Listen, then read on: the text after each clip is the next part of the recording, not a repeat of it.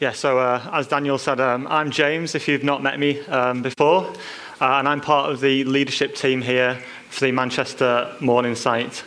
And as Dan also mentioned, this year as a church, we're working through the whole Bible from Genesis right through to Revelation, each week having a preached word on a different book or a collection of books. And last week we had a collection of books. We had the law, which Kofo was talking to us about. And I'm personally really excited about this. I think it's fantastic to have that opportunity to go through the entire Bible in a year, see the big picture of what God is saying through the Bible, as well as focusing in on some of the detail in particular books, just to hear what God is going to speak to us and reveal to us through that. And you've perhaps heard as well that we're really encouraging people this year to take the opportunity to perhaps yourself work the whole way through the Bible. We've been giving out some reading plans, so if you've not had a chance to pick up one of those yet, then feel free to get one from the help desk at the end there. And if perhaps you have already started on that journey of working through the Bible, and maybe you're finding it a little bit hard, or perhaps you've fallen behind a little bit, I just encourage you today, don't be disheartened by that. Just keep going with it. It's just brilliant that you're committing to that, and that you're regularly coming to the Word and getting something out of the Word. So I just encourage you in that, just to keep going. Just recently when I've been in the Word, again, I've just been struck about how amazing this book is, how amazing the Bible is. A book that was written over a 1,500-year span. It was written by over 40 different authors, although obviously ultimately one author, God. It was written by kings, peasants, fishermen, poets and scholars, all contributed through the Holy Spirit speaking into this word. And the Bible as well was written on 3 different continents, if you didn't know that: Asia, Africa and Europe. So in the book of the Bible, there's obviously many different themes, hundreds if not thousands of different themes. And there's been various debates on what or if the unifying theme of the Bible is. And many people have come to the conclusion that the unifying theme of the Bible is the kingdom of God. And we speak quite a lot, don't we, about the kingdom of God, and we pray for the advance of the kingdom. And one of the dominant themes in Jesus' teaching is God's kingdom. He began his public ministry by proclaiming, lights changed again, proclaiming, the time has come, the kingdom of God is near. And that was in Mark 1:15. But what exactly is the kingdom of God? What exactly is it? And one of the best definitions I've heard for the kingdom of God is this: God's people in God's place under God's rule and reign. So those 3 elements: God's people in God's place under his rule and under his blessing.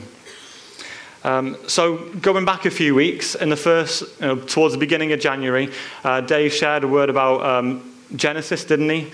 And in Genesis we hear about the establishment of God's kingdom as he intended it. Adam and Eve, his people, in the Garden of Eden, his place, in perfect relationship with them. But then, as we know, as a result of Adam and Eve's sin and their rejection of God's authority, that was broken, wasn't it? And then later in Genesis, we read about the call upon the life of Abraham and his promise to re-establish his kingdom with his people. And in Genesis 12:2 it says this: I will make you into a great nation and I will bless you. That's what God spoke to Abraham.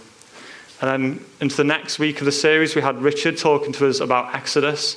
And in Exodus, we read about part of the re-establishment of God's kingdom with the Israelites through the giving of the 10 Commandments and the law. And that was the way that God worked so that people could live under his rule and under his blessing. And then later in that book of Exodus, we're introduced to the author of today's book. The character is introduced as Moses as leader in battle and also leader in training.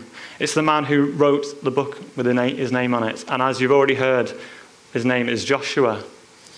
So in the book of Numbers, before Joshua even takes on the leadership of the Israelites, we see some glimpses of Joshua's character. The fact that Joshua is a man of faith. He's confident in the promises of God. Not only did he know the promises, but he trusted and had faith that they would be fulfilled. And if you remember the story, there was a story of the 12 spies going into the land of Canaan.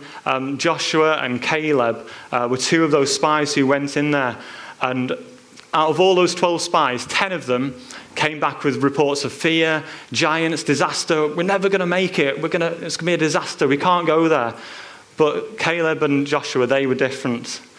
They came back with this report. Joshua said, "The land we passed through and explored is exceedingly good. If the Lord is pleased with us, he will lead us into the land, a land flowing with milk and honey, and he will give it to us." So right at the end of the book of Deuteronomy, I think Kofo touched on it last week, the Israelites have been wandering through the desert for 40 years. After escaping Egypt, led by Moses, they'd been wandering, going round and round. God had been providing for them, but they hadn't fulfilled what he'd yet intended. But there was hope for the descendants. There was hope for those descendants of the Israelites. Moses had commissioned a new leader, who was Joshua, to take the Israelites forward and see the next stage of God's purpose fulfilled. So going back to seeing, God's kingdom re-established, those 3 points, his people and his place under his rule. So he now has his people, the Israelites, and he's given them the law to set them apart and provide a way for them to live under his rule and blessing. And the third element was that they would be in his place.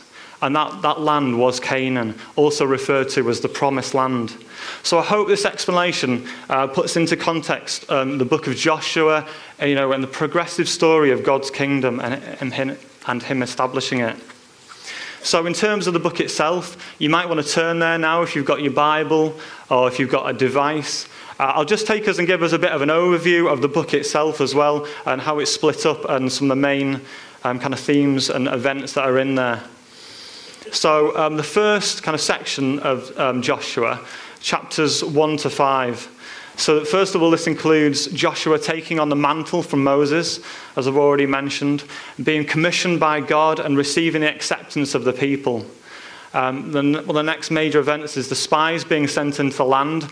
Not the spies from the book of Exodus or the book of Numbers, but a second set of spies, this time much more successfully.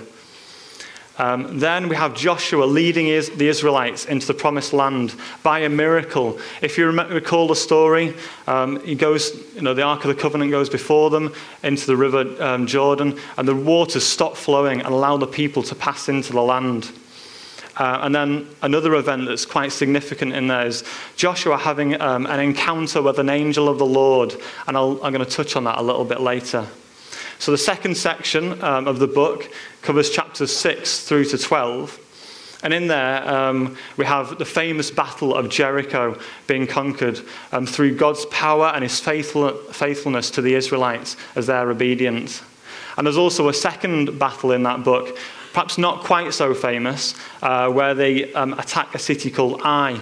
And perhaps it's not quite so famous because they actually fail this time round as a result of sin that's not being dealt with.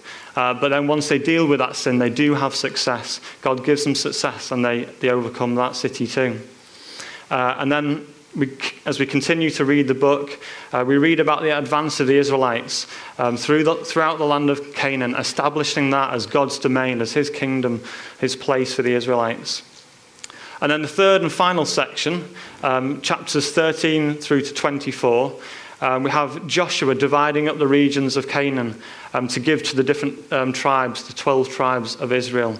And this is really important because, as I mentioned earlier, it's seeing the promises of God fulfilled, the promise of God that was given to Abraham. And then in the final 2 chapters of the book, they conclude with Joshua giving some speeches and bringing God's word to the Israelites. So I also want to highlight that the book of Joshua, much like many books in the Old Testament, it's a foreshadow and it's pointing towards what God will do with a new covenant. The name of Joshua actually means Jehovah saves, and it has similar roots to the name of Jesus. Now, Joshua was clearly a great, great leader. He was symbolic of victory, but ultimately he points us towards the greatest leader that would ever walk the earth, Jesus, our Saviour, who would give us the victory when he would give his life for us. And we've already heard, haven't we, this morning, God speaking to us about that God will give us the victory, that actually we know we can put down our own weapons and that God is fighting on our behalf. Now, I really believe that this is a significant book, and it just ties in so well by what God has already said this morning. So hopefully this has given you a good overview of the book itself and where it fits into the story of the Bible. And just talks about the progressive nature and how God's kingdom was advancing. And I really believe there's so much that we can take from this book this morning, the book of Joshua, and that it can speak into our lives really powerfully. Wherever we're at, there's something that we can take from this book. And I hope this has kind of given you some excitement if you've not yet got to this book in your reading, that you can look forward to, or getting into a bit more of the depth of this book, and could just be challenged and inspired from Joshua. So, Joshua, at the start of his commissioning, he's the leader of the Israelites, and he's going to be leading an estimated more than 2 million people into a strange new land. Quite a task. He's going to have to go over the River Jordan, battle against the people of the land. How is he going to get there? How is he going to succeed? Well, ultimately, God would do it, but he'd use Joshua and his courageous faith. And I really believe that's a key, courageous faith.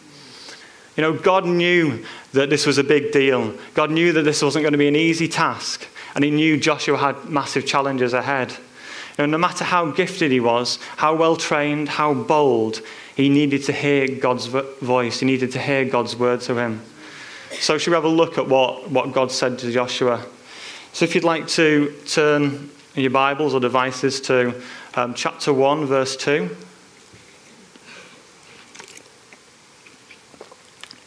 Let's have a read of what God said to Joshua. So Joshua 1, verses 2 to 6, this is what God said. Moses, my servant, is dead.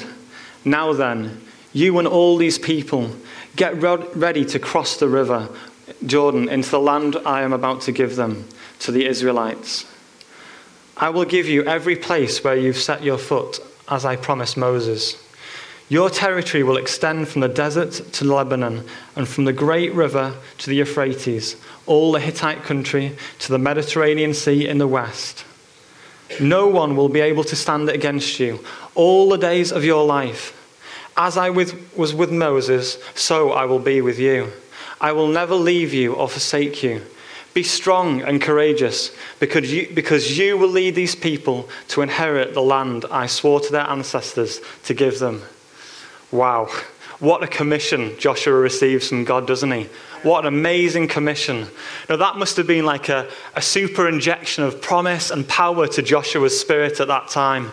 Now in that first chapter of Joshua, we read this phrase, be strong and courageous, 4 times. Just in that first chapter, I think God was really trying to make a point to Joshua. And I just love the way we read about how Joshua responds. Right, guys, it might have been 40 years of wandering in the desert for me and Caleb and your descendants, but this is the time. This is the time for us. Pack up your bags and let's get into that land. Now, this is how it's described as in responding. So if you skip forward a little bit, Joshua 1 and verses 10 and 11, this is what we read. So Joshua ordered the officers of the people, go through the camp and tell the people, get your provisions ready. 3 days from now, you will cross the river Jordan. You will cross the Jordan here to go in and take possession of the land the Lord God is giving to you for your own. I think something that's really helpful for me, as we're reading the Bible as well, can be just to put yourself in that context, put yourself in that position. So as you're reading a story, just imagine what the scene was like. Imagine being there yourself. So if we just imagine that scene just for a moment, your parents, your grandparents have been wandering in the desert for 40 years, knowing that God wanted to take them somewhere. And now here comes Joshua saying, now is the time. We're going to go and we're going to take that land. Can you imagine the excitement in that camp? The thrill of, yes, this is it. This is our time. For me, Joshua's response really, it just epitomizes bold leadership. He doesn't say, oh no, at some point, yeah, we'll have a go. We'll maybe get into that promised land. No, he doesn't respond like that at all. He responds, with faithfulness, with courage, with belief that God is going to take them. He's going to take them into that land. God brought each and every one of us here to Manchester and to King's Church for a purpose. And that purpose is to see his ever-increasing kingdom further established. Like Joshua did in his time, there's a calling on us, God's people, the church, in God's place, Manchester. For us, in this season, Manchester is God's place for us, isn't it? It is his place for us. Not just this place globally, obviously, but in this season, God's place for us is Manchester. And as Christians, we've placed ourselves, haven't we, under his rule and under his blessing. What better place is there to be? The purpose he has for us is that we would love those that he's placed in our life. Our church vision together, being loved, lovers, loving others. We know that we're loved by God. We're lovers of God. We love to worship him passionately. And we love others. We love those in the church here, together in our community. And we love those in the world around us. We love those people that God's placed in our lives. But as well as that, I believe that God has specific purposes that he wants to outwork through us. God wants to take us into new ground, into different areas. And for each of us, there's new territory that God wants us to take hold of in that promised land. I just challenge you and ask you to think and reflect this morning. What is God challenging you in? What has God put in your heart? Maybe speaking to you about something in your workplace or place where you study, giving you ideas to do something new. It could be that he wants you to improve something, do something new in that place. It could be praying for somebody in need. It could be supporting a colleague in a difficult situation or a friend in a difficult situation. It could be as simple as just speaking positively in an atmosphere of negativity. Or maybe, in your community where you are, you've perhaps seen a need, something that's not quite right, and you've thought, that needs to be sorted, something needs to be done about that. Maybe that's God speaking to you. Maybe that's God calling you and saying, you be the change in that situation. In Ephesians 2:10, it says this, "For we are God's handiwork, created in Christ Jesus, to do good works, which God prepared in advance for us to do." Now, let's discover those works together. Let's step into them with courageous faith. Let's take Joshua's example of being obedient and believe that we'll see God work in those situations. Now, Joshua and the Israelites didn't have to battle for Jericho. I'm sure we've heard that story before of the people going into Jericho. All they had to do was simply follow his instructions to march around the city walls, and God gave them the victory.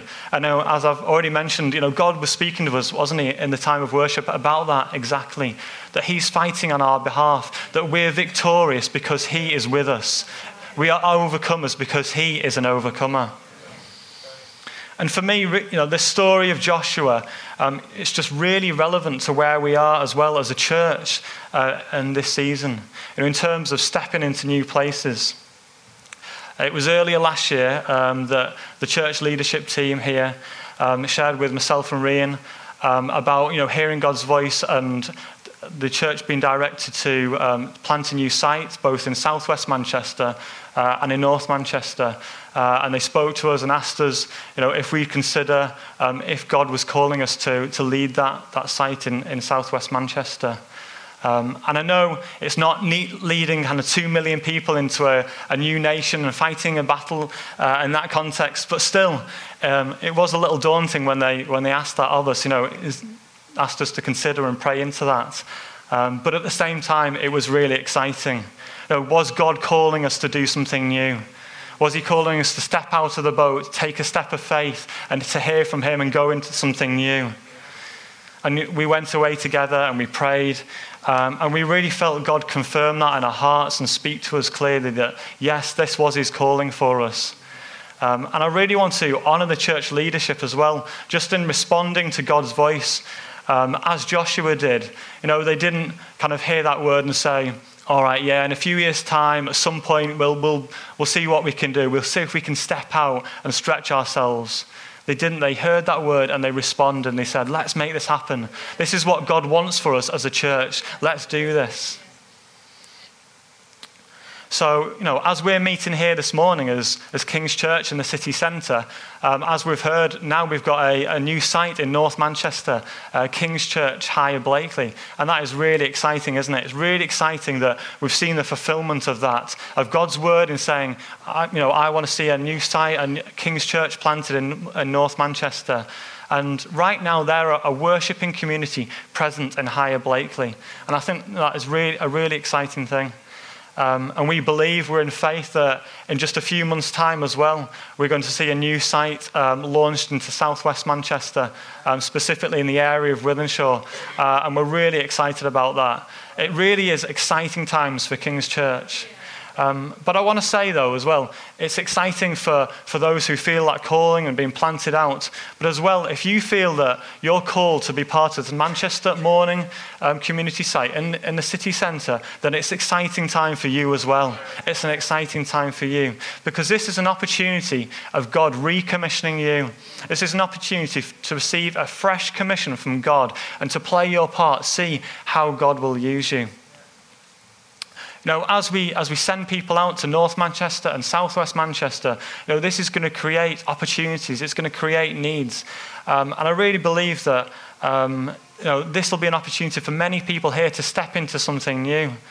It might be just being committed to a connect group, meeting together on a regular basis for fellowship, to talk about the Word, to pray together, or it could be serving on a team on a Sunday morning. It might not sound glamorous or exciting, but actually it's the very best place to be. The place serving God's purpose, advancing his kingdom by doing what he's called us to do. And that might be serving on crash. There's definitely need there. It could be being a steward, welcoming people. It could be helping out on the PA team or the media. What those guys do is so important. It could be joining a prayer team. That's a really vital area to be able to pray and support people. Wherever it is, when we serve in those areas, led by the Spirit, every time we serve, it can be an exciting time. How is God going to use me today? How is God going to use me when I'm stewarding today, when I'm welcoming someone? Can I bring them a word? Can I encourage them? Can I pray with them? Can I see someone in need? Do I see someone new who I've not seen before and just, really give them a warm welcome? So I'd encourage us again, let's be inspired by Joshua's example of courageous and bold leadership, by not shrinking back from challenges, but by stepping out and going where God's called us.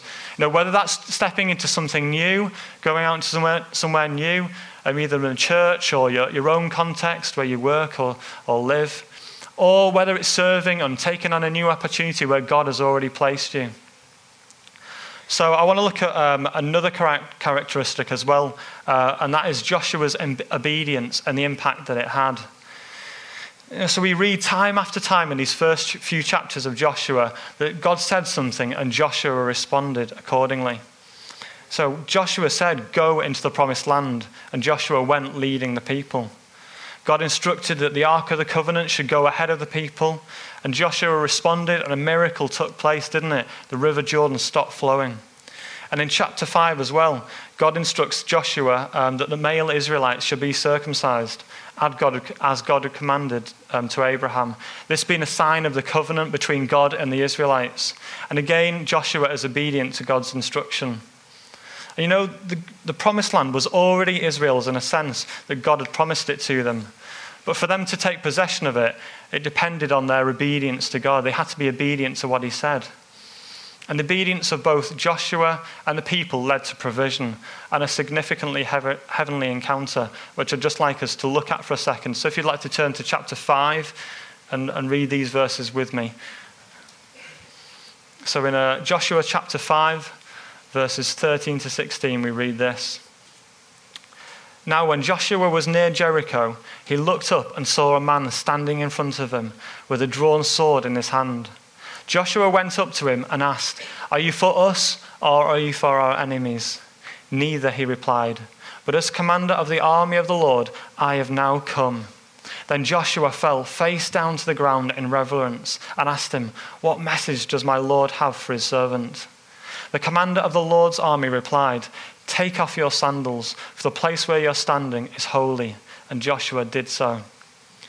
Now we live, don't we, in the new covenant of grace, where as Christians we can come and we have access to God. We have access to the person of the Holy Spirit. And we know that we can come boldly to his throne of grace, as it says in Hebrews 4:16.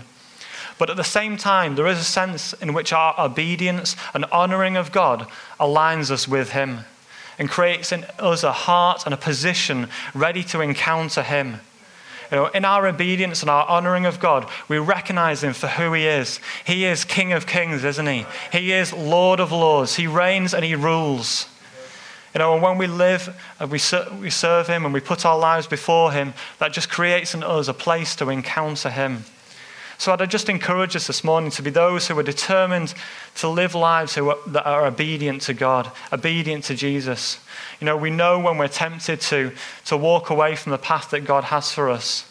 But both in the small decisions of life and in the big decisions, with the Word of God and with the Holy Spirit in us, we will be led in truth. So let's follow that truth. And I know that I get it wrong. I know that I get it wrong sometimes. But I want to be obedient to God. I want to be obedient to God in all that I do. And Joshua gave the same encouragement as well. Joshua 22, verse 5, be very careful to keep the command and the law that Moses, the servant of the Lord, gave you. To love the Lord your God, to walk in obedience to him, to keep his commands, to hold fast to him, and to serve him with all of your heart and with all of your soul. And right at the end of Joshua's life, the very last question that he gives to the Israelites is this. And then he goes on to give the same answer. He says this, choose for yourself this day, whom will you serve? Choose for this day, whom will you serve? And then he says, but as for me and my household, we will serve the Lord. So just in summing up today, I hope that the book of Joshua and Joshua's example of courageous faith has spoken to you. So let's be a Joshua people. Let's be a people who are courageous, who step out into new areas that God's calling us to, and hold fast to God through challenges that we encounter, trusting that he will give us the victory. And let's also be a people obedient to God, honouring him with our lives, because we know that he's truly deserving of all that we have. And as we do that, let's be expectant that we'll encounter him in powerful ways, that we'll experience his presence, his supernatural presence, that we'll have angelic encounters as he did, that we'll have dreams and visions, that we'll see miracles, that we'll see prayers answered, that we will draw closer to God than we ever have before. Thank you. God bless you.